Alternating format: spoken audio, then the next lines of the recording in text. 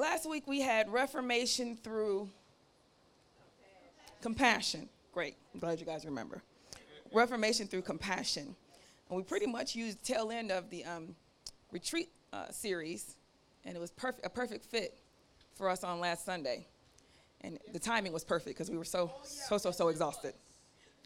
But I thank the Lord for that opportunity and that word to understand and to know the truth regarding his word and how he views things. To see compassion as a trait that is necessary, that the Father gives us and that he tells us we're supposed to have for one another.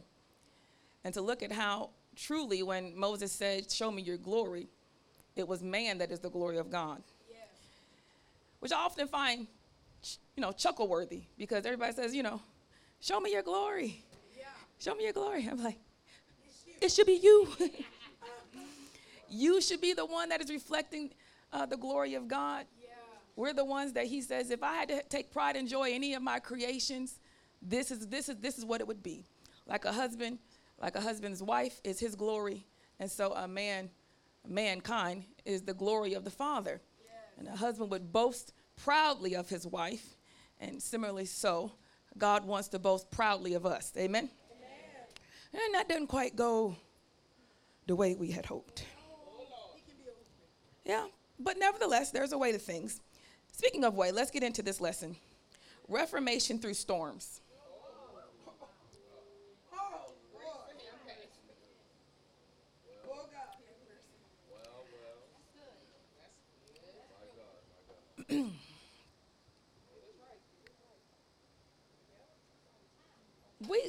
Is it? Because I don't.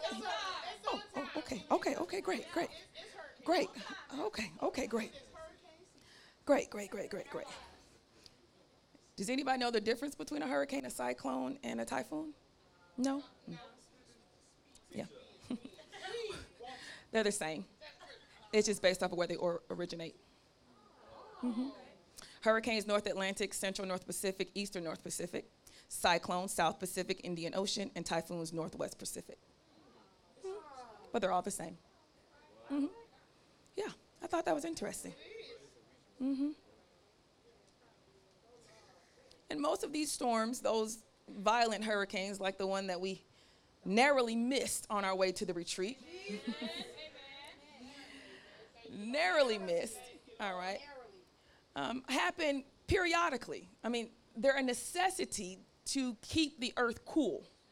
It's like a giant fan and engine that when the temperatures get so hot, they cut on the AC and they just blow that hot air around. Does that make sense? So as the hot air is lifting and the wind from the land is coming in, then hot air rises, low pressure, and then the clouds start spinning, and then before you know it, you have a very huge storm, right?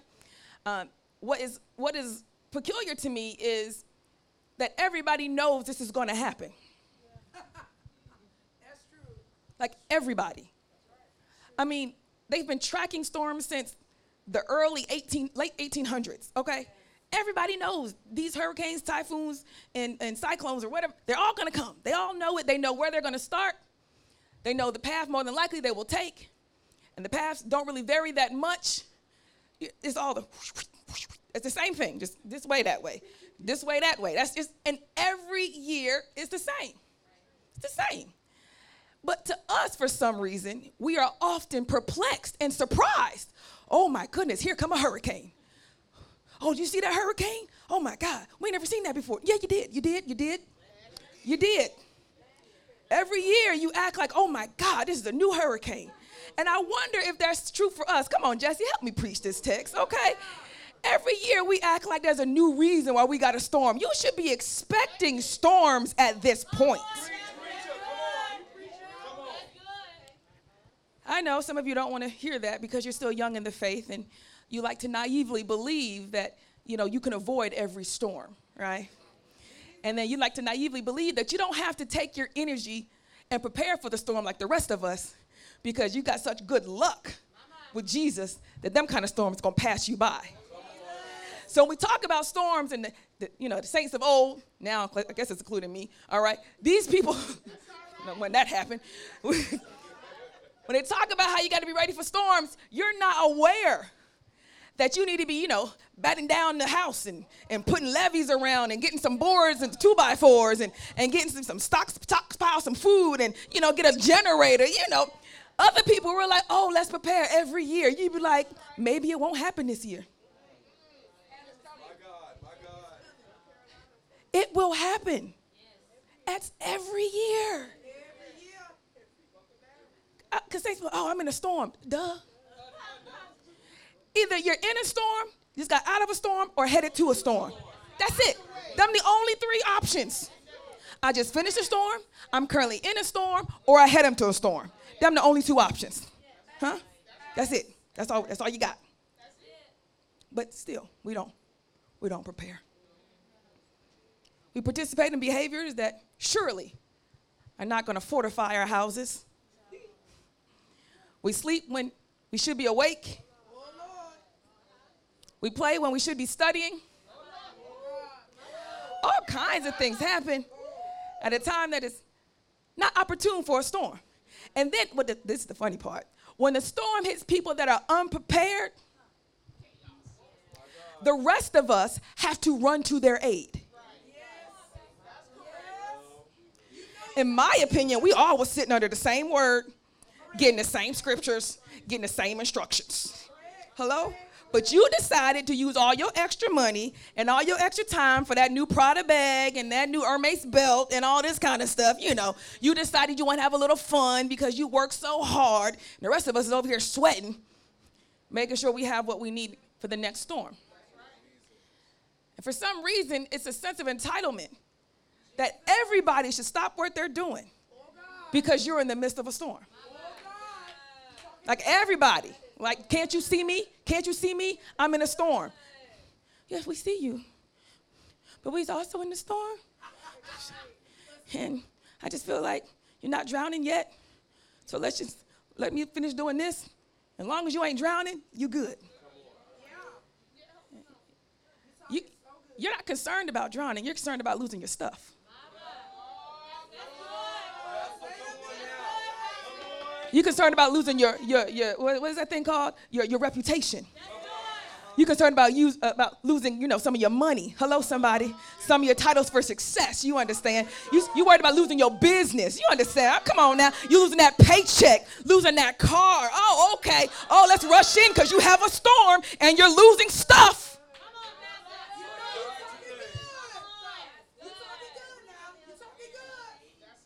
That don't even make no sense to me. Because if you've been in a storm, you are grateful for your life. For your life. For your life. So then we get a whole bunch of Christians out here thinking that Jesus is the storm calmer, which we're going to talk about, because he wants to calm every storm in your life so that you don't have to worry about a thing. Now, I've preached storms before. I've preached these storms before. But I want to try something that seems virtually impossible.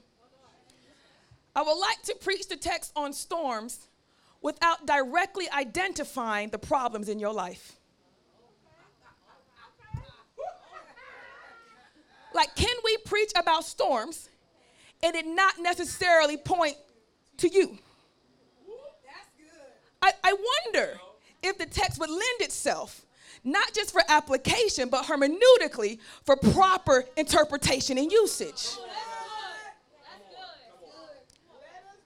A famous author named Russell said, remember that the primary focus of the Gospels is Jesus, not you. Reading the Gospels with a mis-centered, narcissistic approach will result in the Jesus is going to calm my storms type of application. This can have the detrimental effect of knowing more about yourselves and less about Jesus. I mean, that is universal for the church. You can tell me all your triggers. You can tell me all your trauma. You can tell me when it started, when it ended. You can tell me so much about you, the season that you in, what you think God is doing in your life. And when I talk to you about Jesus, you got very few words. Very few. But you know so much about yourself. Is it possible that we've taken the gospel message right out of the gospel and then just use it over and over and over and over again in order to solidify that something good is going to happen in our lives. So my attempt is to preach these same storm messages without you being the focus, without me being the focus. Do you understand? Without thinking about how he's going to calm the storms of your legal suit. You know what I'm saying? How you going to calm the storms of your negative bank account, you know? Calm the storms of your wrecked car. You understand how he's going to come right on in and help you to walk on water to get to the end result that he has planned. Hello, somebody. Yep, I'm going to try not to do that. I'm going to try. Nahum 1 and 3.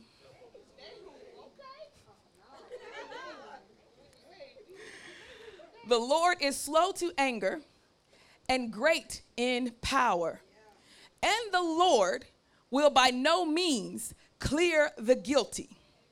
His way is in whirlwind and storm, and the clouds are the dust of his feet. So this scripture plus a ton more, they all indicate that God really uses storms for a lot of stuff. But in this particular verse, to deal with the guilty. Now, I always thought, when Jesus came into my life, that all the consequences of my sin were erased. That the difficulty that I have in my life as a consequence, a direct relationship to some of the poor choices I've made, both morally and spiritually, that when I came to Christ, that all those things would be erased. No. What is erased is the death that you were sentenced to, that you might live in Christ. But the consequences, in due season, baby, in due season, in due season, in due season. Pastor, this is not a very good message you're preaching off the top. All right, you're not even making me feel happy. Okay, it's going to be one of the messages. I'm going to come in, I'm going to feel more sad when I leave. I don't know. I don't know your life. But the idea is there's something intrinsically wrong with how we process the gospel on a continual basis as a benefit towards us and not what it was intended for, which was to show us Christ. Right? So Nahum says, if you want to know the Father, his way is in storms. He does things through storms, through whirlwinds. That's him, right? He gets stuff done with massive storms in our lives. Let's go to a more familiar scripture. Mark chapter 4. Mark chapter 4, there you go. Verse 35 and 41 through 41. Anybody here blessed? I am like that crazy parent that spanks you and then laughs at the end.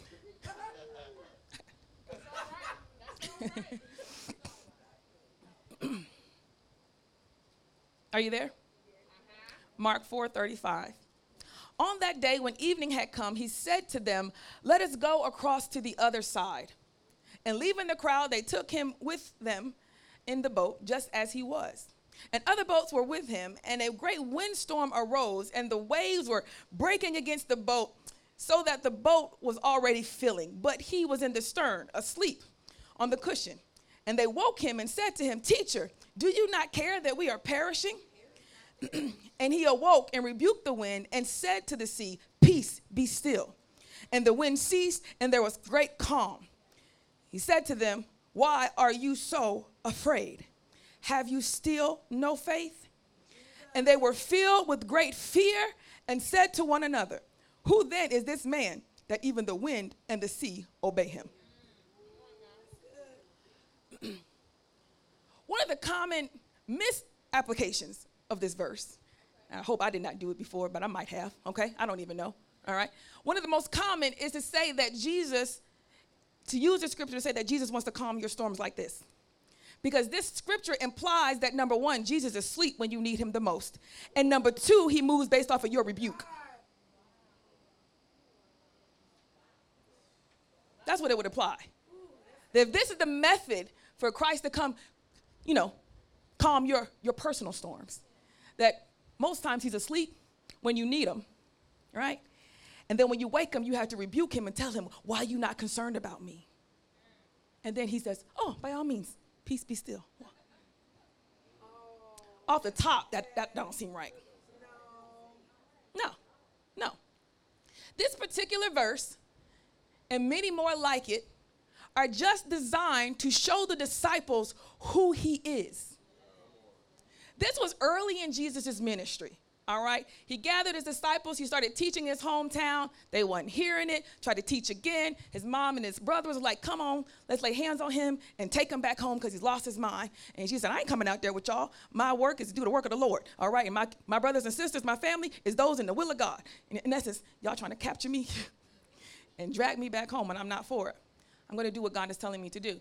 And so he proceeds, with his disciples. And his disciples at this point only really understand him as a great teacher. Upon walking to him and talking to him, he was a great rabbi, someone that in conversation they could say, you know what? That's truth right there. You got something different that I ain't heard, and it resonates with my spirit. You know what? Yes, I will follow you. That's good. In true rabbi form, you have to request to follow the rabbi, and the rabbi has to accept it. Yeah. You just can't be like, I want to follow you, and they be like, okay. They have to say, okay. Amen. And most times, in order to be accepted by the rabbi will ask a series of questions to gauge your response. Wants to know how you think and view about a certain thing, a particular situation of the Old Testament prophecy. What do you think about these laws and these rules? And so he just plummets questions at you. No answers. He don't even care if you get an answer per se. It's all about evaluating what's in your heart. So these 12 were 12 that were selected. Powerful 12. And as they've decided to move on to Capernaum, I believe they're going next at some point. He said, let's cross this lake and go over to the other side so we can do some more power-packed preaching of the gospel. And while they all were in the boat, as the story tells us, a great storm arose. Now, Jesus was asleep, okay? In order to understand this scenario, let's look at the retreat, okay? On our way back from the retreat, I'm sure Sister Glenda, Sister Janiyah, Minister Hudson, Brother Stefan, Sister Danielle, and I'm missing one, Sister Lonita, right? I'm sure they said, carest thou not that we perish? Because they were driving so reckless on the way back. Because everybody, and the cars were just, you could feel them.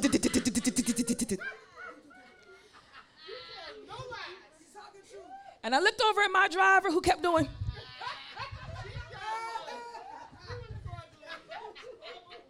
She go, happening. And I recognize this is dangerous territory. And so I say to her, I'm so sorry, baby. I can't help you. And I roll over and I go back to bed, knowing that the car is swerving down the highway for another 3+ hours. I am knocked out.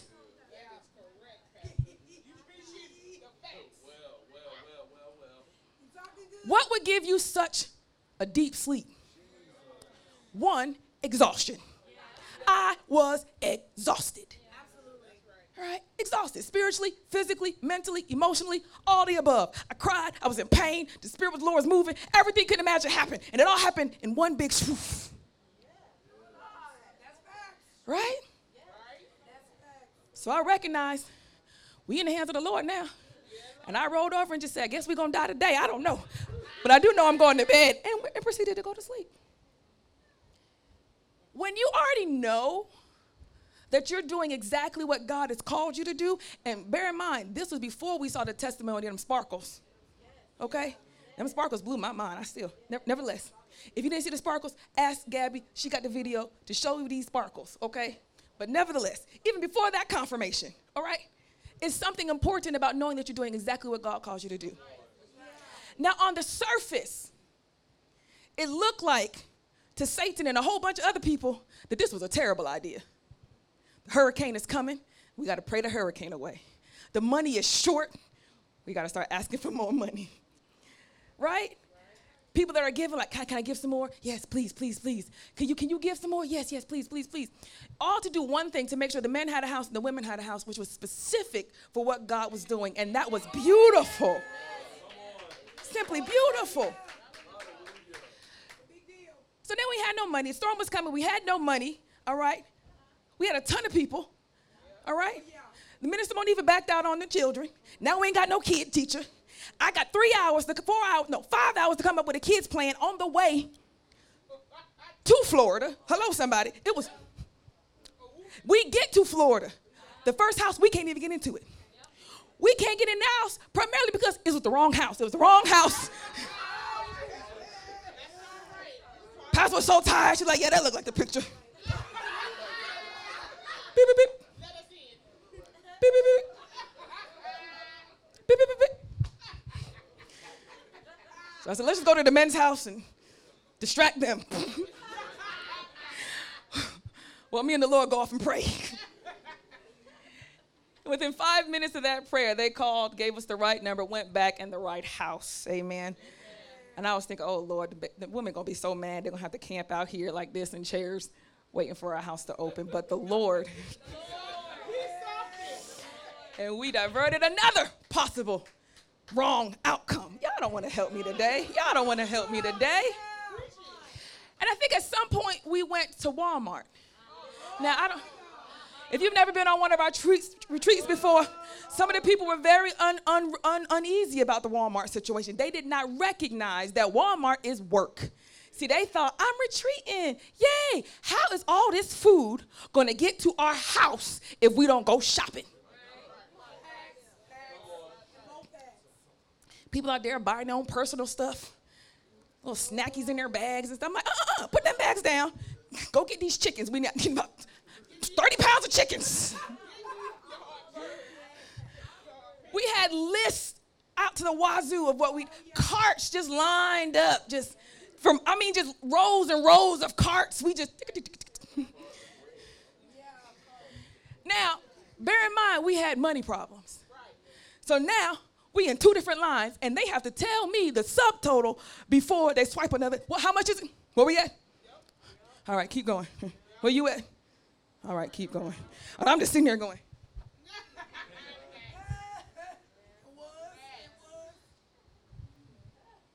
Another storm averted.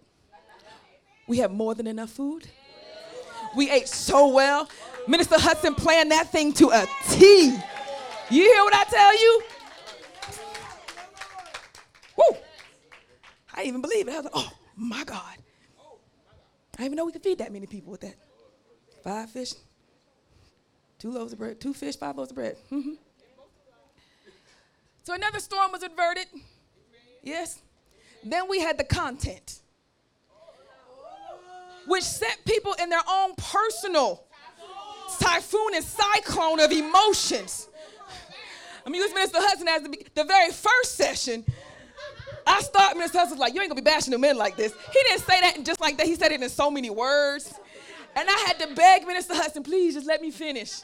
Please let me finish. I'm going somewhere. And at the end, he said, oh, yeah, I didn't even think you was going to go there. That was good. That was real good.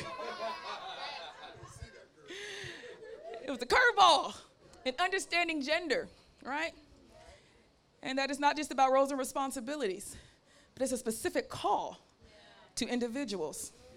Amen? So the content had everybody in a tizzy. And at some point, I was reaching for Roman's leash and my back went out. I heard a rip sound at the top of my back, and the kind of pain when you yell and nothing come out. That one was terrible. Put some ice on it, got up, and gingerly finished every single session and every single game that day and the next day. Until the next morning, the morning of baptism, it felt like somebody shot me in my back, pow, pow, pow, 3 times. I was out for 12 hours? I'm in the bed like this. Because somebody had me something to drink.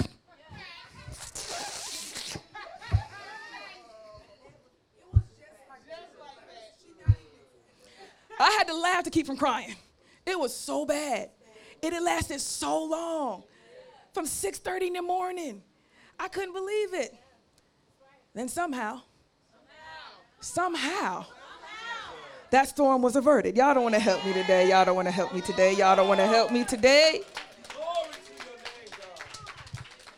A series of events from worship and prayer to Taylor, we're back in action. Painful, but back in action. We get ready for our baptism, got our clothes on, go down the steps, do the procession, get to the ocean. Oh no, these waves, too much. I look at Minister Hudson, Brother Stefan, I'm like, Brother Torrey, I can't do it. I was already out in the ocean at this point. Guys, I'm gonna have to go back. Y'all can go ahead and just stay here, and I'll just anoint them as they come to you. The waves were too hard against my back. I couldn't stand it. Minister Hudson, Brother Stefan had a great idea. We'll block the waves, and it worked. And then again, another storm averted. Y'all don't want to help me today. Y'all don't want to help me today. I am trying to preach something here that you're not really looking at, okay? Now, in true fashion, when I use the word averted, that's not appropriate. Another storm we went through. Because at every turn, nothing ceased for us. Y'all don't want to help me today. Y'all don't want to help me today. I'm getting ahead of myself.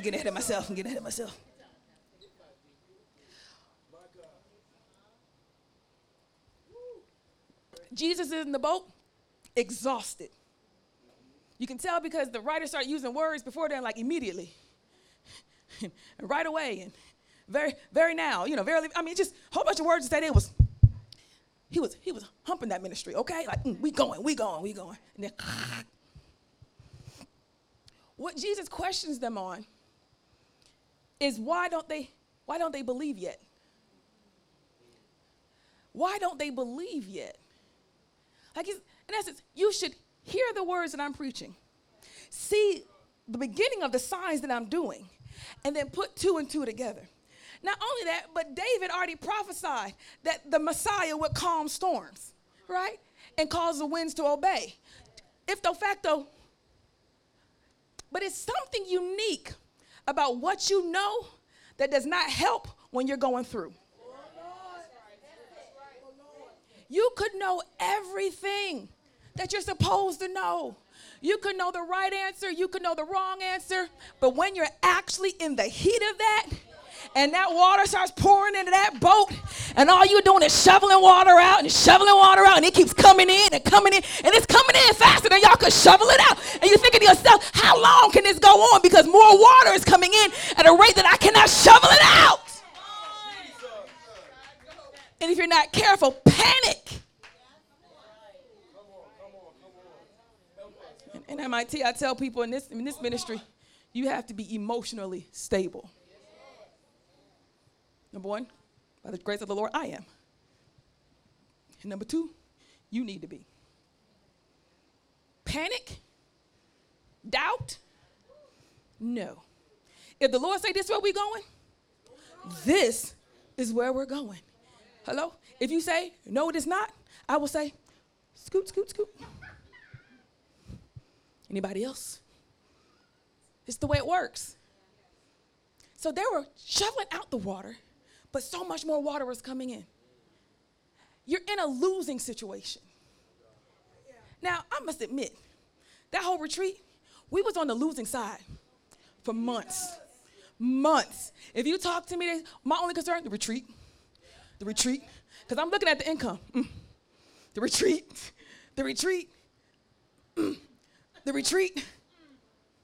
We tried to keep the price point low enough so that every member in here that had a job could participate. Proper planning, right? It also meant the church itself as an entity would have to kick up a couple thousand, to which we did not have. And the houses we want were getting taken out because we didn't have the deposit money ready. And now our house choices are limited. Everything's cutting down. Everything's getting more expensive. And there's more water coming in than we shoveling out.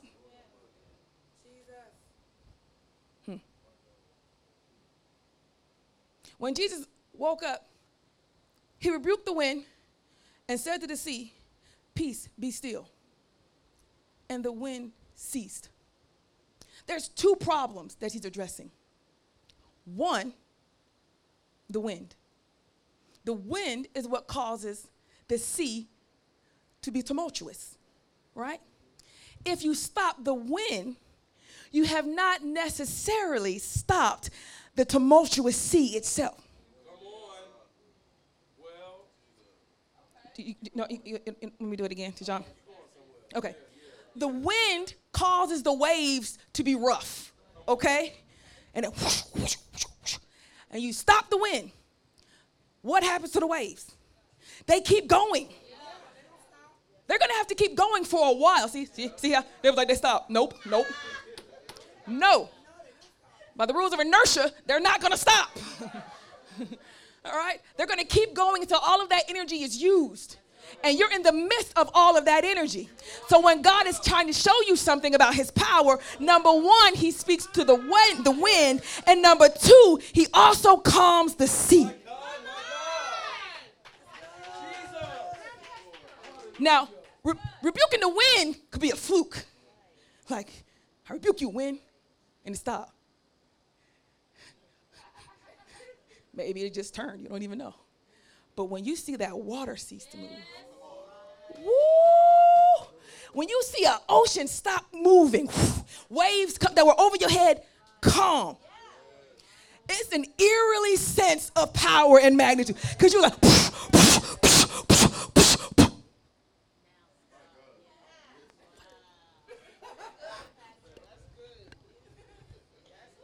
everybody looking at him like, oh, what in the world? It's a point where the disciples say, we done got ourselves into something. This is not a normal person. We thought this was a regular rabbi. He's not normal. Something is up. We done got into the deep end, okay? We don't even know what this is, but he is doing some stuff. Oh, my. It's something special when you begin to see the spiritual side of a person that is on fire for the Lord. It looks a little different. And in some cases, extreme fear should come over you. It should. It really should. Pastor, people are afraid of you when you tell them they do something wrong. As they should. As they should. Not physically afraid. I don't hit anybody. I don't tell you to leave your job, take your money, confiscate your keys. This is not a cult. All I say is, you should not have done that. And they go, and they just undone. They just broke it all over. Like, can't even get their mind right for weeks. Oh my God, oh my God. That's the Lord. That is not me. That is what the Lord is showing you. That is not my intentions. Hello, somebody. That's just the way it works. So now the sea is still. The waves have calmed. So Jesus, you can stop the thing that is fighting against us. And you can also stop us. Interesting. But this is not a story of application. No. This is the story of the power and might of Christ. At this point, the disciples just came in encounter with a God that is just amazing. They have no reference point for this. None. Never seen it before. It's not even heard of. They're all prophecies that may come to pass, but no one's ever seen this. And not only that, it's not a mountain with thunders and lightnings, right? It's not Elijah or Elisha or Jeremiah where they put in stalks and embarrassed him. Oh, no. This is Jesus in a boat. Do you know how small a boat is? You and him like this. Hey. Yeah. As soon as you stop them waves, I'm backing up. All right. You in a category all by yourself. And me and my friends are going to try to figure out what happened. I don't know. The story and the miracle was designed to reveal Christ. Had nothing to do with your personal storms. It was to say, if you wondered who the Messiah is, this is him. Okay. Maybe that's not exciting for you, okay? Okay, because you're loved by gods all the time. Okay. But for me, and for some of us, if you tell me that the God that loves me controls the actual wind, the actual waves, like that's the God that chose me, You, and not just hypothetically moves the waves, not just moves the waves of my life and my storms, problems, but literally moves heaven and earth. He moved the earth. He moved the earth, people. He moved the earth with witnesses. He moved the earth with witnesses.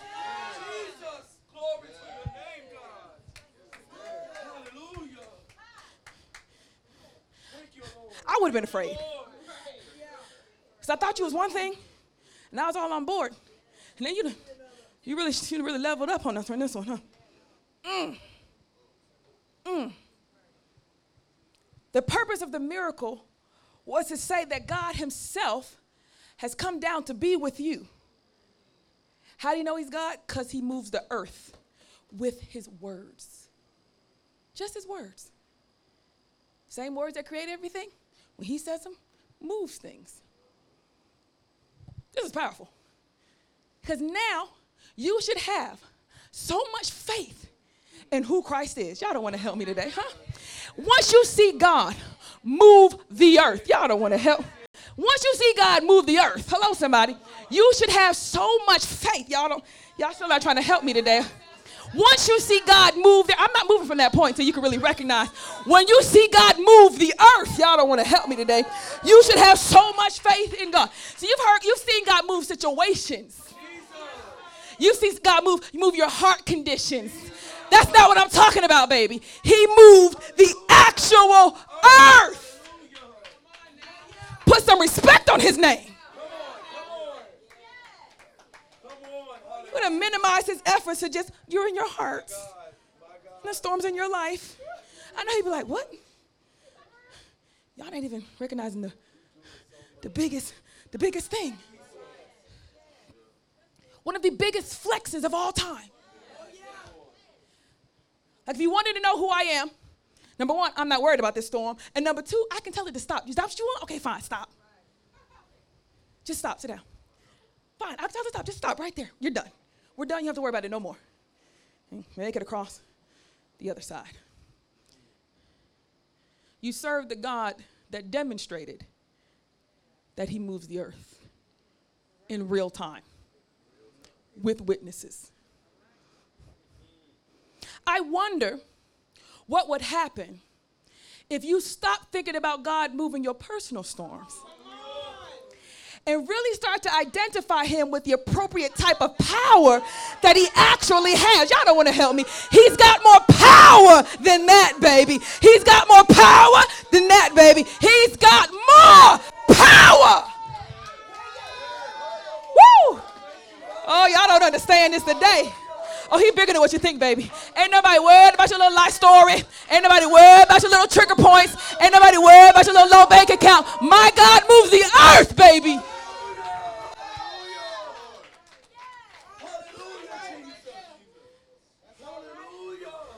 Bank account, earth moving. Handling my emotions, earth moving.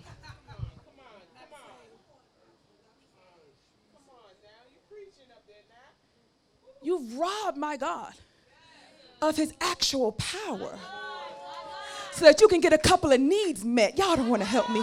So you can have a little rabbit's foot in your pocket that all you got to do is declare and decree, and then you're going to have everything you want, and you rob God of his power in the earth. If you actually believed that God calmed the sea and rebuked the waves and they stopped, then it's no problem for you to believe that that retreat's going to go off pretty well.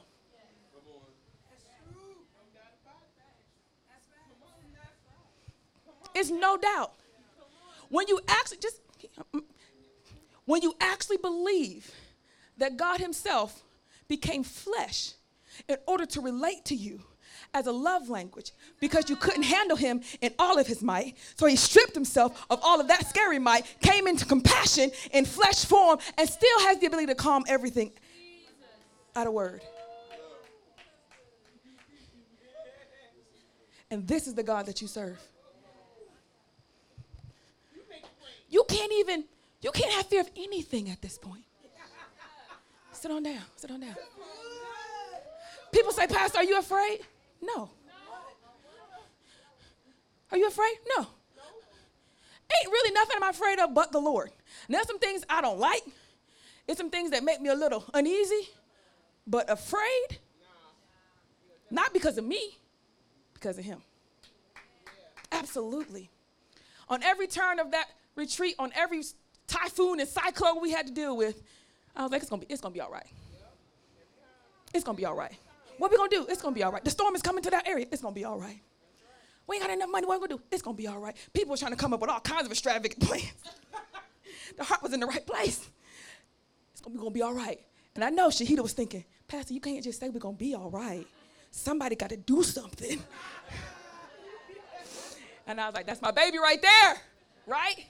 But watch, I'm gonna say it, and it's gonna happen.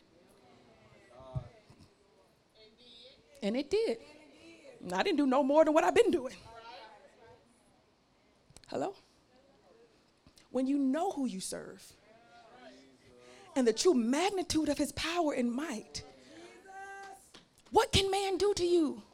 What can earthly situations do to you? This is the problem of anxiety, because you refuse to allow God to stand in all of his glory, but only in the amount of glory that affects your internal being. And that's never enough, because there's always situations, those storms, all those keep hitting you, and you only know God to help you with the storm. Then another storm, and they hit you, help you with the storm. And see, now, storm after storm, and just your emotions going like this. You're not good. You're uneasy all the time. All the time. All the time. Because as soon as you get past one, where's another one coming? On your insides. Right? Because you really don't receive him in all his power. He's the God that with his words moved the earth. This is the one that came for you, knowing you were sinning. Knowing you were sinning. This is the one, no, this is really going to trip you out. This is the one that came for you, wanted you, desired you, knowing that even after he got you, you was going to sin again.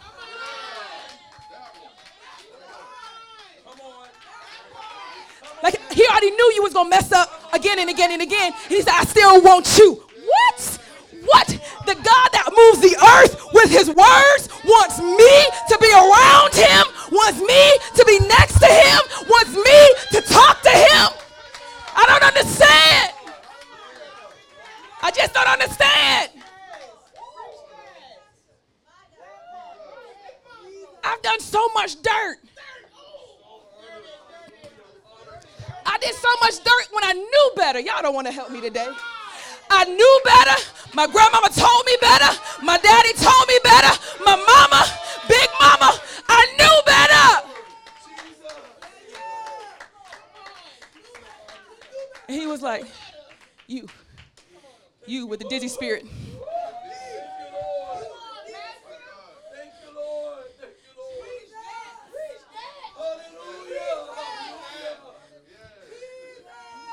The miracle, this miracle is still incomplete. You need to know this miracle is incomplete, right? It's not done. Because the disciples were so afraid that they had to wake up Jesus with his much needed rest to calm the storm, to stop them from drowning, to which he knew they weren't going to drown. They just had to do a lot of work. A lot of work under a lot of pressure. Y'all don't want to help me today. You don't really know how the kingdom of God works, okay? You don't recognize somebody got to do a lot of work under a lot of pressure. Y'all don't want to help me. Somebody's got to do a lot of work under a lot of pressure. Somebody's got to do a lot of work under a lot of pressure. So emotionally unstable people cannot lead with me. Because there's too much pressure. And it's a lot of work. So if I come with my human self and just blow a little hot air on you and you weren't done for weeks, that baby ain't done cooking. You need to put that baby back in the oven. It's not ready yet. It's not ready yet. It can't be. All right, let's look at the next one. And then we almost done. We done with this, huh? Go to Matthew 14:22. All right. And then I want to back up after this, okay? All right. Verse 22. Immediately he made the disciples get into the boat and go before him to the other side while he dismissed the crowds. And after he had dismissed the crowds, he went up to a mountain to pray by himself. When evening came, he was there alone. But the boat by this time was a long way from the land, beaten by the waves, for the wind was against them again. And in the fourth watch of the night, he came to them walking on the sea. But when the disciples saw him walking on the sea, they were terrified and said, "It is a ghost." And they cried out in fear. But immediately Jesus spoke to them, saying, "Take heart, I am. Do not be afraid." Stop right there. Okay. Powerful miracle, okay? Powerful miracle. But let me show you a little bit more why this is so powerful, okay? Because in this example, he's not really talking to the waves yet or the wind. In the middle of the storm, he's just walking. Matters not to me. It was as if he was like, where they at? Down there. And he just started walking and didn't even recognize, like he didn't go, oh, I'm about to walk on water. It was just kind of like, I'm just going to keep going where I'm supposed to go. In the midst of this entire storm, I'm going to keep going in the direction I'm supposed to go. I'm going to keep going in the direction I'm supposed to go. And everything that is needed to get to where I'm supposed to be, it's going to be right there. This is not a message about you. It's not a message about you. No, this is not how you can just keep doing everything you need to do and everything you need to be in your place. No, this is not about you. This is about him. This is about his power. His might. Huh? Ain't about you. You know how we know? Because you've never been able to walk on water. So clearly that's not the miracle he wants you to replicate.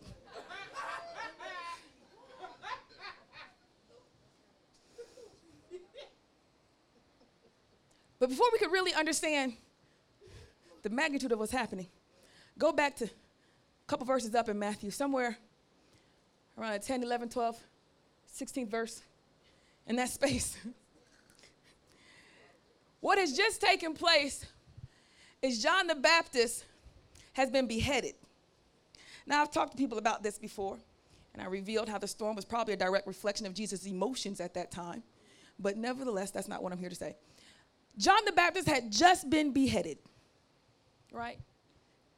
And verse 12 says, and his disciples, John the Baptist's disciples, came and took the body and buried it.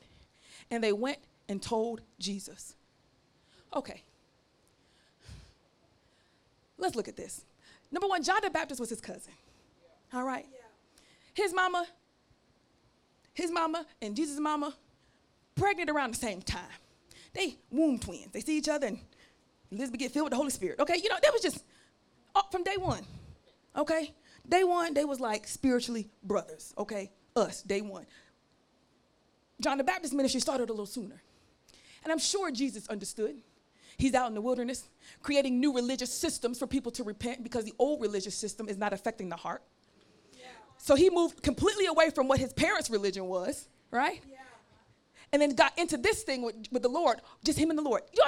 The Lord told him to baptize people. Do you know how much faith you have to have for God to tell you to do something new and different as it relates to sin, and you do it and it's working? He's out here in the wilderness. He don't care nothing about no systems. He don't care nothing about no politics. All he knows is the people of God's heart need to be right and ready for his coming. He's out there getting it, year after year after year after year. When Jesus goes to get baptized, he knows you are the Son, the Lamb of God. You are the Son of God. It's a huge Holy Spirit moment. Oh, he's baptized. Now, Jesus getting baptized by John the Baptist means that he affirmed this new religious technique that had not been done in the Old Testament. Because sometimes you could be out here doing something, you understand, and you just don't know if you're handling it the right way. Ain't no other churches doing it like, well, is it really? And if God did not anoint it himself, Jesus gets baptized by John the Baptist. In that moment, they both know who's who, what's what, right? Jesus keeps taking his disciples and going on. John the Baptist's ministry, it stays there. Keep baptizing people unto repentance. Now, some of John the Baptist's disciples go with Jesus, and some of them say, no, this is the work I'm called to do. If de facto, John the Baptist's ministry is going to have to come to an end, right?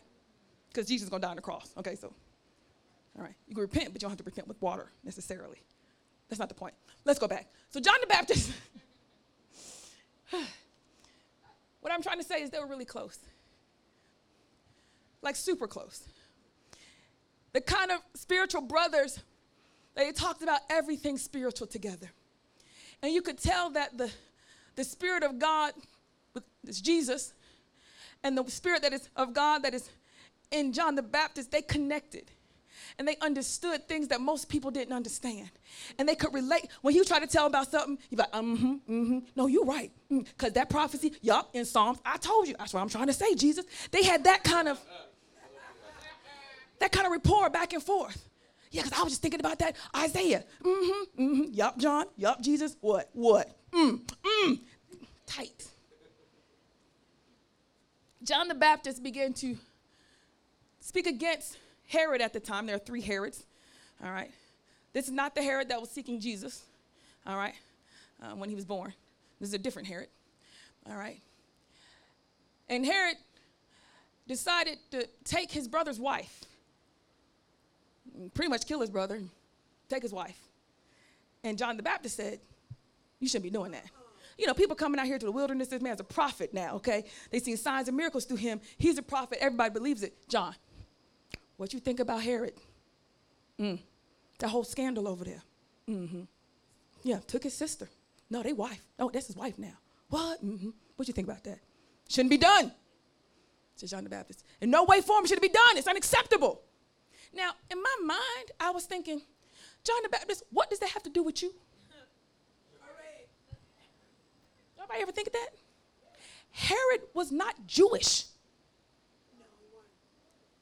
What did it have to do to him? I'm glad you asked. Herod was appointed by Caesar. And anyone appointed to rule over Galilee, Jerusalem, that area, was very specific because the leaders of that day had to also support that leader, the new Herod. Because if the new Herod was not supported by the people, then there would be revolts. And revolts cost money. Do you understand? So most Herods that got that position felt like they had to placate to the Jewish leaders of that day in order to make sure that no outbreak happened, which is why they were trying to get Jesus, to make sure that no spontaneous revolt happened and draw Caesar's attention towards them and remove him from position. Make sense? So when John the Baptist said, no, that shouldn't be done, that's not even right. It's not right. Not right Roman-wise, not right moral-wise, not right biblically. It's just not right. John the Baptist hears this and locks him up. Herod hears John's story and locks him up. Now, this is the part, okay? He puts John the Baptist in prison. Jesus finds out that John the Baptist is in prison. John the Baptist says, if you're the one, then come get me out of here. I thought I knew. I thought I understood. Jesus said, I ain't never seen nobody as awesome and wonderful as John. Never. But tell him all the things that you're seeing. Tell him all the signs. He's telling his friend, his brother in the Lord. Do you understand? Bruh, everything we talked about that was going to go down is going down. It's going down, bruh. I'm telling you, it's happening. That's all he needed to hear. Shortly thereafter, for some political gain, Herod's new wife, which is a no-no, decides that she wants John the Baptist killed, but Herod don't want to kill him because it's going to cause a revolt. So then her daughter dances for him, and he says, you can have anything you want. She says, from her mom's persuasion, I want John the Baptist's head on a platter. Out of all the stuff you could ask for. Now, this is the part that broke my heart. Because you see, 2 best friends like brothers. And they're both fulfilling their own areas of ministry. And then you hear that your brother in the Lord was just horrifically killed for political gain. I mean, John the Baptist's disciples had to go and get his body with no head. Can you, the blood, the gore, and I would be so upset I'd be throwing up. Because I couldn't imagine how people could be so heartless, so mean, so cruel. He wasn't bothering nobody. He out here, he ain't even costing no money. He just eating locusts. He ain't doing nothing, bothering nobody. And this is how you treat him? All he wanted to do was help people. And Jesus is knowing this. And the disciples got to take that man's body and bury it, knowing that his head is some trophy in some other king's house. I can only imagine how his disciples felt. An outcry, this is not right. This is not just. Where's the justice that we need? And they go and tell Jesus. And then Jesus feeds 5,000. Wait, let's talk about that. When Jesus hears this is the next verse, he withdrew from there in a boat to a desolate place by himself. He was so heartbroken. Our Savior was so distraught over the type of pain, gore, and agony that has befallen his friend. It's something about being human that even if you know the outcome, it doesn't stop you from feeling the feelings.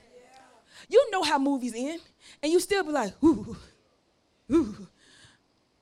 It can be a movie not even real, and you still shed a tear. Yeah. Just because he's gone did not remove the ability for him to hurt with all the pain that this earth brings. And he was distraught. He's like, guys, I'm going out by myself. Gets in the boat. I just need to be by myself. No, you can't go with me, Peter. God, dang it. No. Everywhere I go, here you go. Little boat side by. Jesus, how you want this? Jesus, are you rolling out in the water? Jesus, Jesus, Jesus, Jesus, Jesus.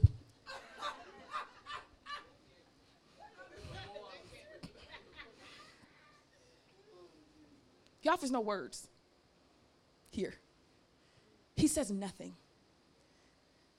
One of the biggest players of this movement and all his disciples were just cut down. His disciples is in disarray, Jesus' disciples in disarray, and Jesus just walks off and says nothing. That's when you know somebody mad. He ain't offer no words of comfort. It's going to be okay, everybody. It's going to be all right. You just keep doing what you're doing, and I'll be back. He just walks off. Heartbroken, I would imagine.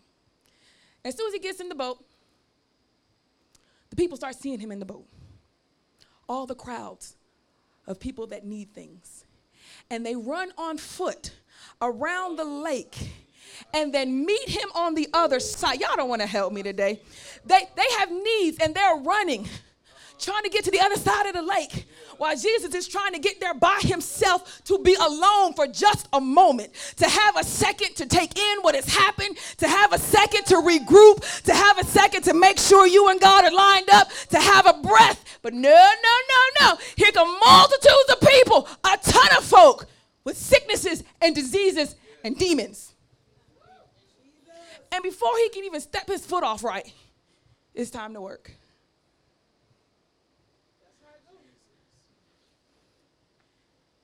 To Jesus, these people are willing to come to a desolate place. That's how bad they need what they need. He starts healing multitudes of people. Okay, listen, it had to be over 5,000. Each one. And I'm sure knowing Jesus, everybody felt a personal connection. You know, what's going on? I lost my foot. You want it back? Yes, Jesus. I got my foot back. Thank you. Oh my God, you're so amazing. Wow, thank you, Jesus. Thank you so much. Next, I lost my arm. Okay, all right, let's go again. Yeah. But each one probably felt sincerity. Not like next. All right, everybody put your hands up. I'm gonna give you a blanket blessing. Whoosh.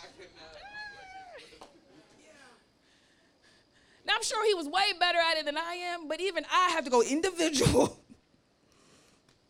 down the prayer line. and sometimes a 100 or two, right? Thousands upon thousands. He's exhausted at this point.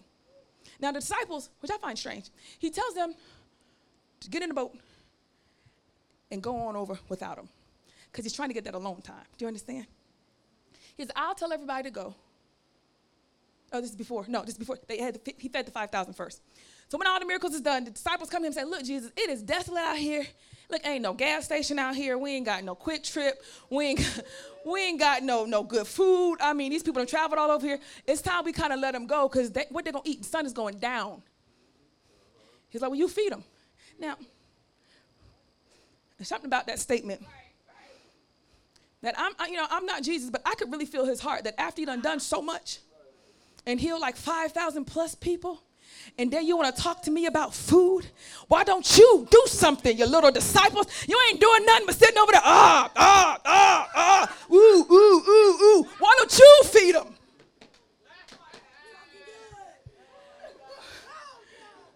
That's how I would have felt. Like, for real, y'all can't even handle lunch? Can't even handle lunch. You saw this crowd. You could have went 3 hours ago. See, that would have been me. You could have went 5 hours ago, all right? Could have got some food and hit prepared for this. You see this crowd. What you doing over there? Nothing. You want to see Jesus? Go ahead. You want to see Jesus? Go ahead. No, what's your ailment? No, you got to go over on the other side because that's where the blind people are. I mean, come on. He said, you feed them. Now, one of two things. Either Christ knew they could have went and got some food. I don't know, for not that many, I don't think. But he also knew that if he says you feed them, then they were going to be able to feed them. And he's trying to see if they're catching on to why they were called. Y'all don't want to help me today. Y'all not. He's trying to say, are you understanding why you're called? Not, oh, when I'm hungry, the Lord will give me bread. Oh, when I ain't got no money, the Lord put money in my bank account. Oh, when I ain't got no car, he'll make a way. No. Do you recognize yet why I called you? Why the God that made heaven and earth with just words decided to call you by name and tell you to come and follow me? Are you getting it yet, disciples? Because if I tell you, feed them, you feed them. That's it. I was like, what? How are we going to feed them? Only thing we got is this and this. Okay, I just put a man's arm back on. Work with me. Work with me.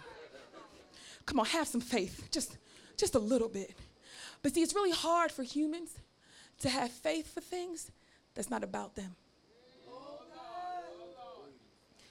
When Christ talks about faith, he talks about the type of love you're supposed to have for one another. When we got done with the retreat, oh, Pastor, you were so strong. I was laying in the bed, just got done with a bathroom trip to which Aunt Belle had to help me with. She was so kind, and I was so embarrassed. And I sat on the edge of bed, catching my breath to the pain I had to get in order to lay down. And I was just like, she went to lay down. I said, hold on, let me get ready, because it's going to hurt like a Dickens. And I just sit there for a second. And she said, baby, you're so strong. That was so sweet. I looked at her and said, I don't want to be strong. True story. I said, Aunt Belle, I don't want to be strong. She said, what, you want to be a punk? You don't want to be, no, she started preaching to me. You don't want to be no punk. You want to be strong in the Lord. I was like, yeah, you right.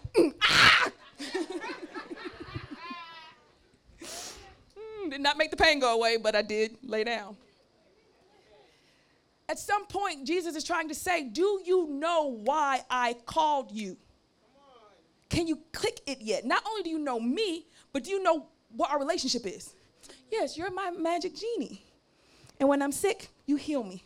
And when I'm this, you do this. And when I'm this, you do this. Okay. That's them. That's them. That's them. Those who have not been called yet. Those he's trying to call. Those are the ones he does that kind of stuff for. You by God's grace and mercy, have not been sick, surprisingly, have not been hungry, surprisingly, have not been bit by demons or serpents, have not encountered any problems. Surprisingly, you are in perfect condition as we serve.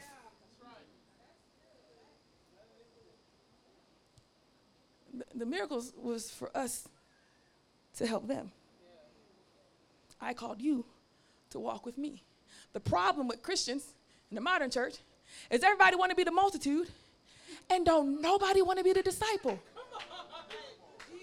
It happens in my own church. As soon as they see what discipleship takes, Sister Glenn said, well, can I just be a regular saint? Baby, there ain't no real regular ones. They just ones that never actually become and just get the snot beat out of them until they die. But they were never called to be regular. Not one. People see what goes on and the trials and tribulations we have to go through. I mean, look at this. Jesus is healing folk and feeding them in the midst of grief. In the midst of it. I mean, boom, boom. Not a couple months, not a couple years to take a break. Get your mind right. Boom, boom, boom. Wow. He's just giving. Pouring. Jesus, these people need to eat. Let's call it a night. Now, this is probably why Jesus said, y'all going over. Just go. You ain't no help. I will dismiss the crowd. Dismissing the crowd seems like a perfect job function for 12 disciples. All right, guys. Let's go on. Show's over. The Lord has blessed. Hello? Come on, back it on up. Everybody go on home now. Jesus need to get some rest. That seemed like a perfect job for them. Nope. They got on his nerves so bad.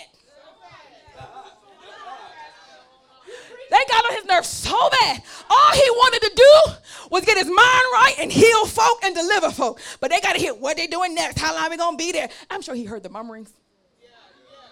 Because they all murmured it before they got to him. It's getting late. What we going to eat? I don't know. You hungry? I'm hungry too. Jesus hungry. He don't never be hungry. You ask him he hungry. Might be to do the Lord's will. I mean, come on. He ain't going to be hungry. They probably hungry too. They probably hungry. Yeah, they're probably hungry. Look at them hungry. Now, somebody need to go tell Jesus.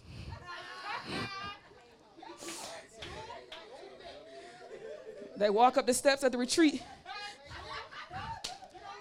Pastor, people want to know. And I'm like, I can't see you. Walk over here.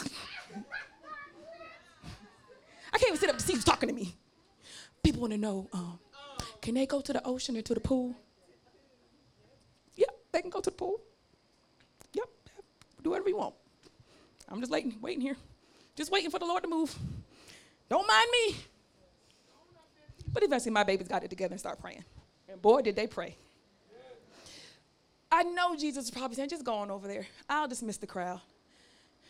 So he just, may God bless you. Oh, Jesus, you don't know how much it means to me. Oh, yes.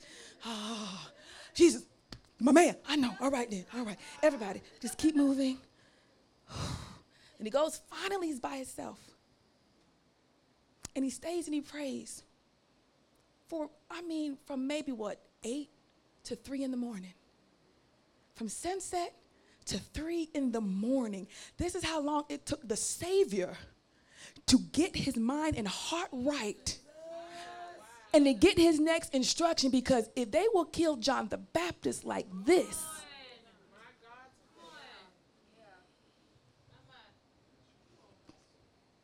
it's true. People come. They come and tell Jesus, Herod is looking for you. So tell him, Jesus, you got to get out of here. Herod is looking for you. And then people literally come to give him this message. We're coming from Herod. He wants you. I heard when. Yeah, he's coming for you, sir. Now, this is after this fiasco here.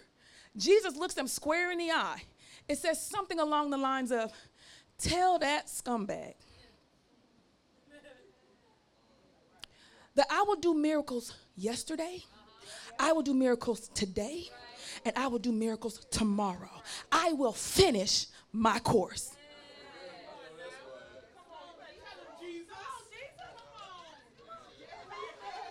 cannot love this man, okay?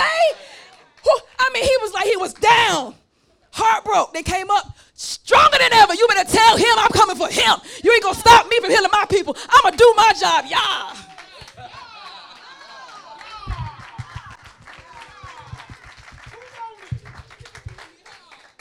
I'll be in the back. That's why I follow him right there. That's what I'm talking about.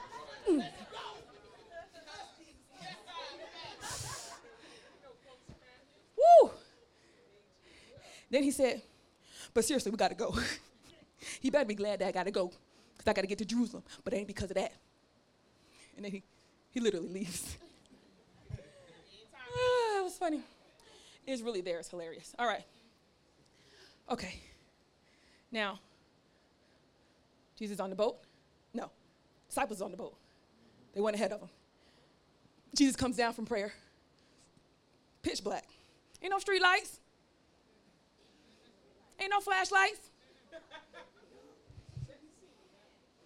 Dark. Dark, dark. The kind of dark where you stare at the darkness so long, you're like, ooh, somebody been there. And you don't want to stare at it no more. You be like, ooh, just in case somebody come out. Yeah. You can stare at some dark, you be like, that's too scary. I'm just going to look away.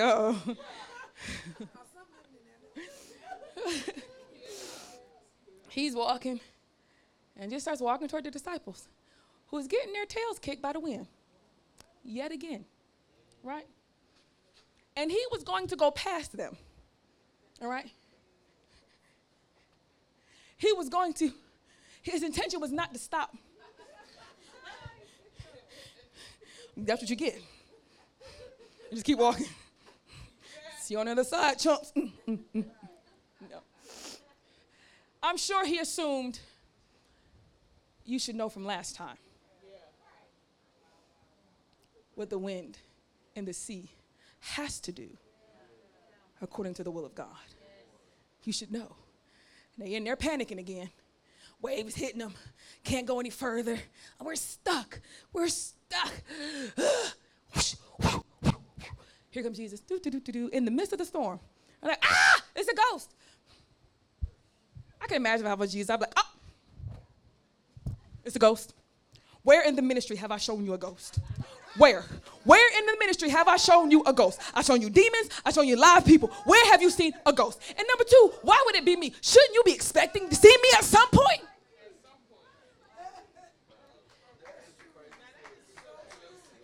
Yeah, because that be y'all. I was like, Pastor, it was a ghost. What? Who said anything about ghosts? I don't know, but sometimes, you know.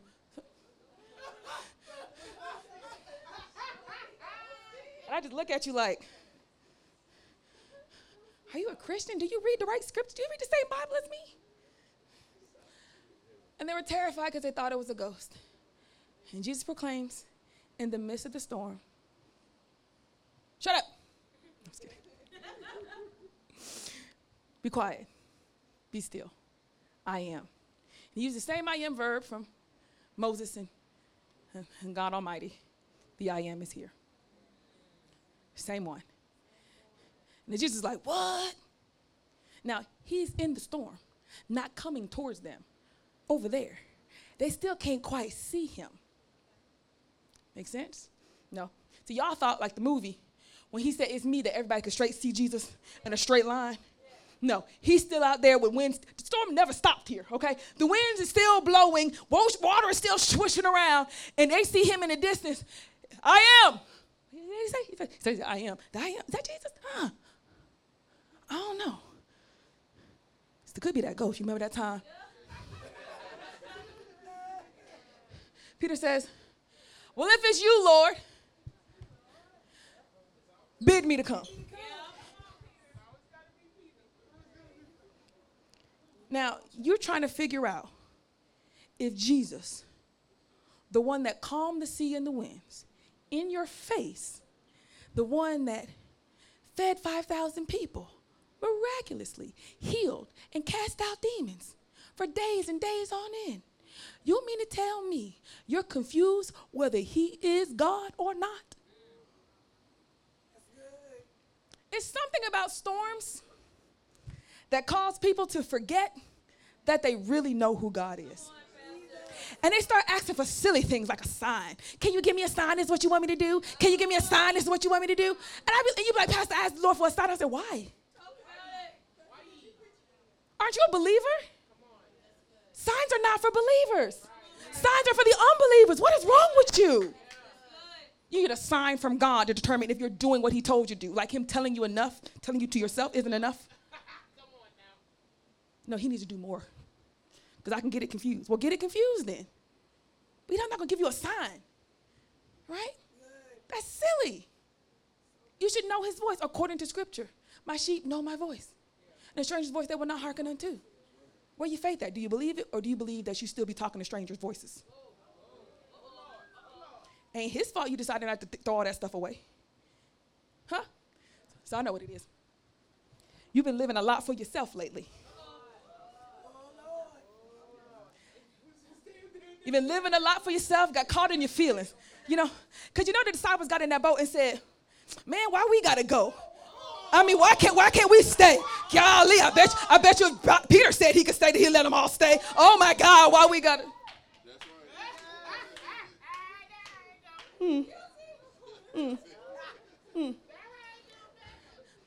Because when you're so worried about you in the midst of a storm, you forget who God really is. You can't even ascertain in the midst of it who he is. You're stuck because your focus is on you, and now God is saying, do something because it's me, and you're like, I need a sign. Did you get that? Let me do it again. When you're focused on you, when God is doing something, it's hard for you to determine if that is God because the focus is on you. And since you have all kinds of mess going on, you don't feel quite clear if you could really hear the voice of God. And you shouldn't, because you're selfish.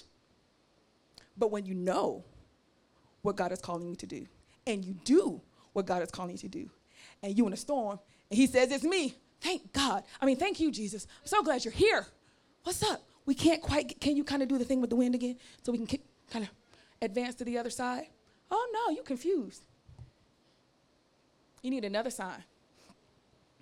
So he gives him a sign, don't he? Ooh, I got to go. He gives him a sign. Says, Peter, come. Now, what I love about this is we try to say oh, come on, Peter. He commands Peter. And Peter asked for a command. That word there that's bid is the same word that's used in every other word of command when someone in authority tells you to do something. So Peter says, if it's you, then you command me to walk. Peter was starting to understand something that the rest of the disciples were slow to get. If you called me, come on somebody, if you called me to something, then you will make sure I can complete what you called me to do. So, let me think it. Well, if you tell me to come, then I'll be able to do it. He says, come. Peter was getting the hang of that thing. He was like, oh, you called us to do some stuff. You called us, so whatever you tell us to do, we're going to be able to do it. Yeah, come. Doggone it if we ain't coming. I tell you what, that's everybody else in the boat salty. Trying to figure out if I did it, would it work for me? Somebody, I'm going to try it again. Don't try it. The rest of the story you see? Peter begins to look at the waves. The sea becomes more tumultuous. Peter gets afraid and starts looking at the waves, and immediately he begins to sink. And Jesus grabs him by his hand, pulls him up. They both get in the boat. They're going about their way. In this story of storms, and in that story of storms, it is true Jesus has to intervene. That's something about the disciples and their development is not quite right? Because in Jesus' mind, you're supposed to be like John the Baptist is to me. My ace was cool. My ride or die. You're supposed to know my power and be like, we can go over there. We're going to go over there. That's right. How we're going to do it. I don't even know, but he said, we're going. Just go with it. No, you got secondary thoughts. Questions about your intent, your motives. Questions about your sin the last time. He can tell you to do one thing, and you're thinking like 15 different things as to why you may not be able to do that one thing. And you forget the idea that he told you. I'll do it again. God can tell you to do something. And you think 15 million things in your head about why you can't do it, why you maybe got it wrong, why maybe it's not for you, and you completely forget that God commanded you to do it. If you could remember that he told you to do it, then it does not matter if the money ain't there. It does not matter if a hurricane's coming through. It does not matter if my back is out. It does not matter. It just doesn't matter. I'm just waiting for the right time. Can I get up now? Nope, don't get up now. All right. What about now? Nope, okay. At some point, I'm going to have to get up. They're like, we can do it in the pool. We're doing this in the ocean. That's what John the Baptist was baptized in the water like that. That's what we're doing it like that. Just like that. We're doing it. When God calls you to do something, your only concern is to do it.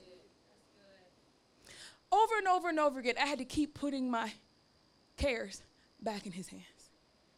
You know, I'm counting, adding, looking around, things falling apart. Every night, I leave my desk / breakfast nook table and go to bed thinking, well, couldn't see any solutions today, and go to bed. Wake back up, look over everything again, email, text, count the numbers, check the accounts. Nope, can't find any solutions today, and go back to bed. I did this for like 3 months. People say, when I get my money, Pastor, I'm going to get us. When I get my money. They never got their money in time. So I was just like, what we going to do? When God commands you to do something, you do it. And the only reason you're unsure is because you're focused on you and not what he called you to do. The only thing I can say, and I'm not trying to puff myself up or anything, but I didn't know how much the Lord was pleased until I saw them sparkles on that picture and video. Like, to me, I'm just doing what I always do, right? But he said, oh, no, I'm very pleased with this. And I was like, who, me? And people say, oh, yeah, you were so strong. I'm thinking, I wasn't. I had no intentions on being strong. The only thing I was concerned about was you. You. That was it. What God wanted for your life. Chief concern. It's amazing when you accept the call of God, what kind of miracles he does in your life. We can all attest, them sparkles is miracles. And that's not even a miracle of necessity. That's just, he just being sweet. Right? Little sparkles. When you do what God's calling you to do. So I wasn't just trying to be obedient. That was easy. He made it easy because I absolutely love his people. All of it became a no-brainer. No matter who was with me, who wasn't, who was against me. You don't know my babies. You don't know my babies like I know my babies. And you don't know how much my babies are important to him. So if de facto, this is going down. People said, we could just scale it down. We could, and we don't mind. The Lord, no, we don't mind. We don't even mind scaling it down. But let's think about why are we scaling it down. The only reason we would scale it down is because we don't have money. In the history of my ministry, money has never been a problem. Never been a problem. Never been a problem. It might be the last hour, the last second, when I be swiping. Oh, thank God. But it was always there. Like 2 fish and 5 loaves. I'm telling you, it always showed up. Never. And we have done some crazy stuff. Money's always there. That's it. That's it. Do you love people enough? Whatever assignment God gave you, it is for someone else, not for you. Now let me try to unravel some of the worldly thoughts that you're always tangled in. Your life is not for you. Your life is for God. I'm going to say it again. Your life is not for you. Your life is for God. All the Christians, your life is not for you. Your life is for God. The reason why you need so many signs is because you keep having your own ulterior motives for stuff. Every time I look up, well, how's it going to affect my paycheck? Is it going to help me in my life? Or is it going to help me get a house? Is it going to help me do this? What I want to know is, what did God show you about others that's in this? And you could try to add somebody to it. But if that wasn't the core, it's going to fall apart. And you're like, I thought God told me. I got that wrong. No, he didn't tell you. You told him and hoped that he would agree.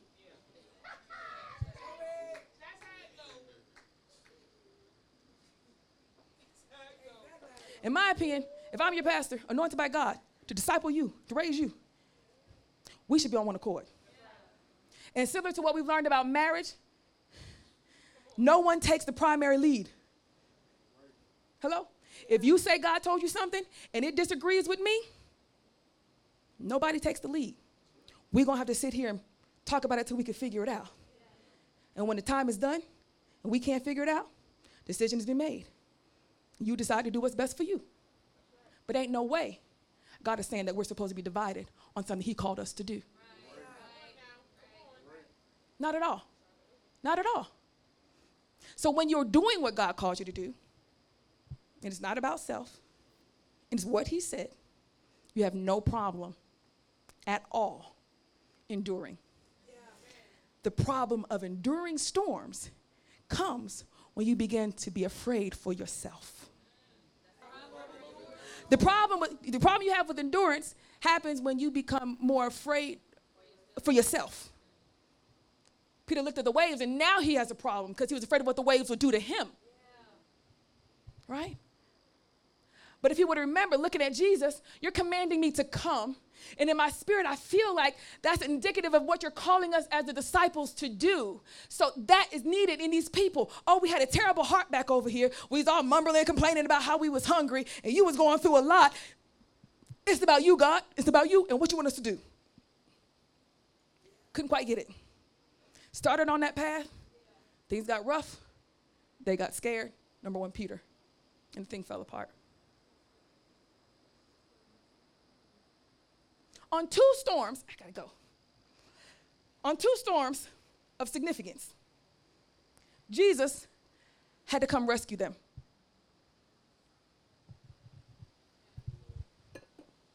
On both. There's only one storm that involves Jesus and his spirit that he did not rescue them from. Go with me to Acts 27. Now, come on, saints, you should already know. Yeah. Just say, yeah. Nobody won't know.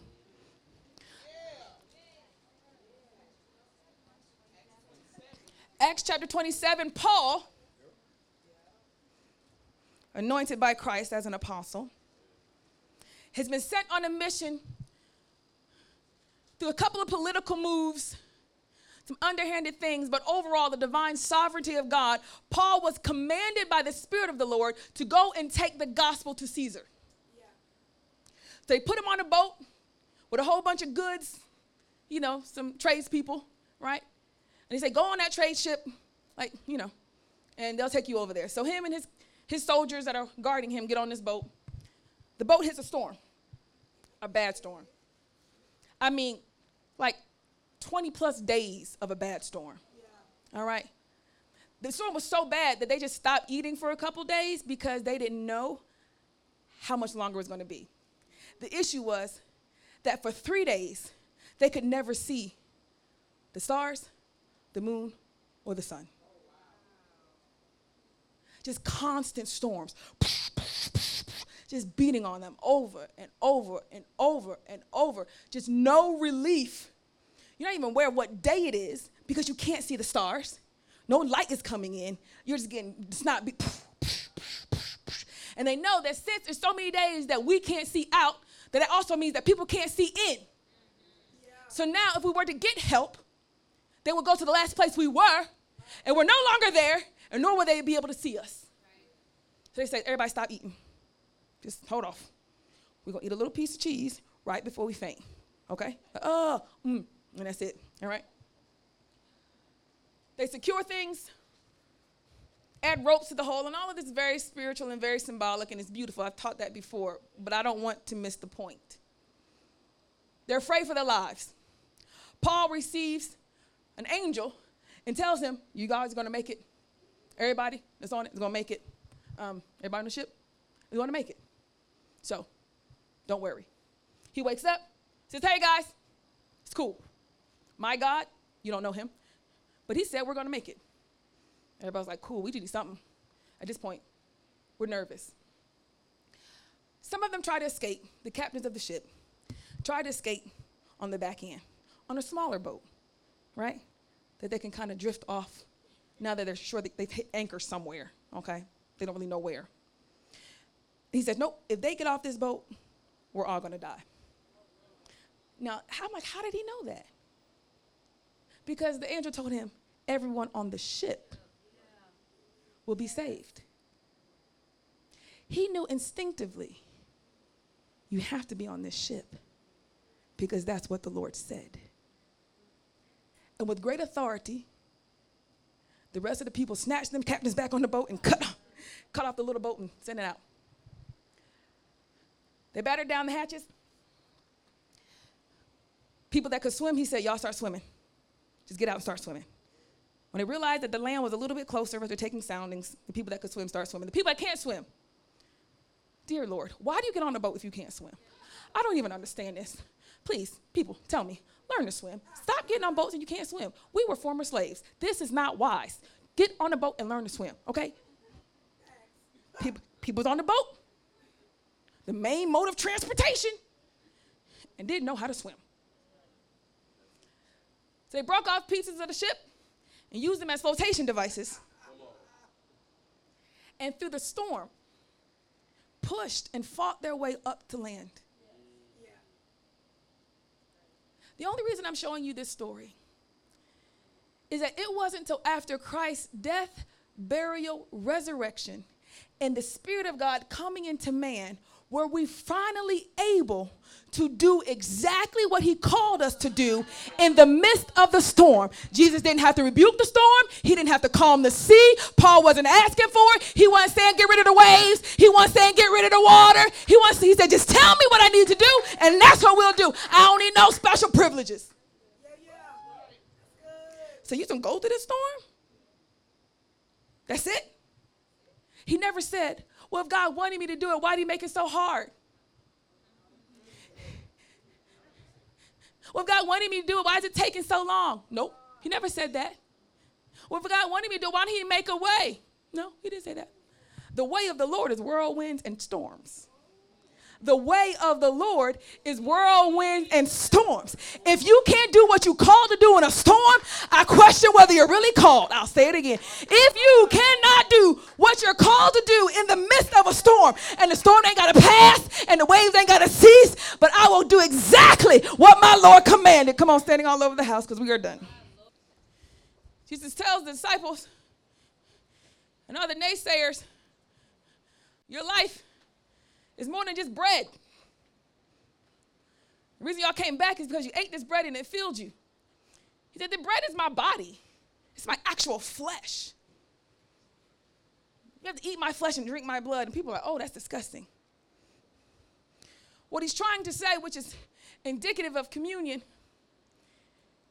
is that when you take this bread, you're recognizing that my body was destroyed for you.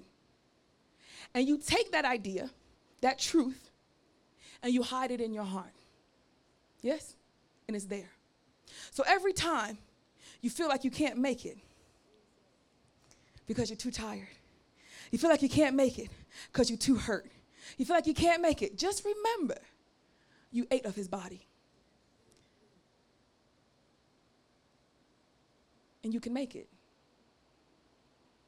It is imperative that you make it because there are saints that have not come into the fold that are waiting on you. You're not supposed to be the multitude. You're supposed to be the disciples, learning how to move in whirlwinds and storms, learning how to keep your eyes on God and love people when everything else is going crazy. That's what you're called to do. You're not called, as a faith doctrine tells you, to easily just declare and decree problems away, but to endure them like a good soldier.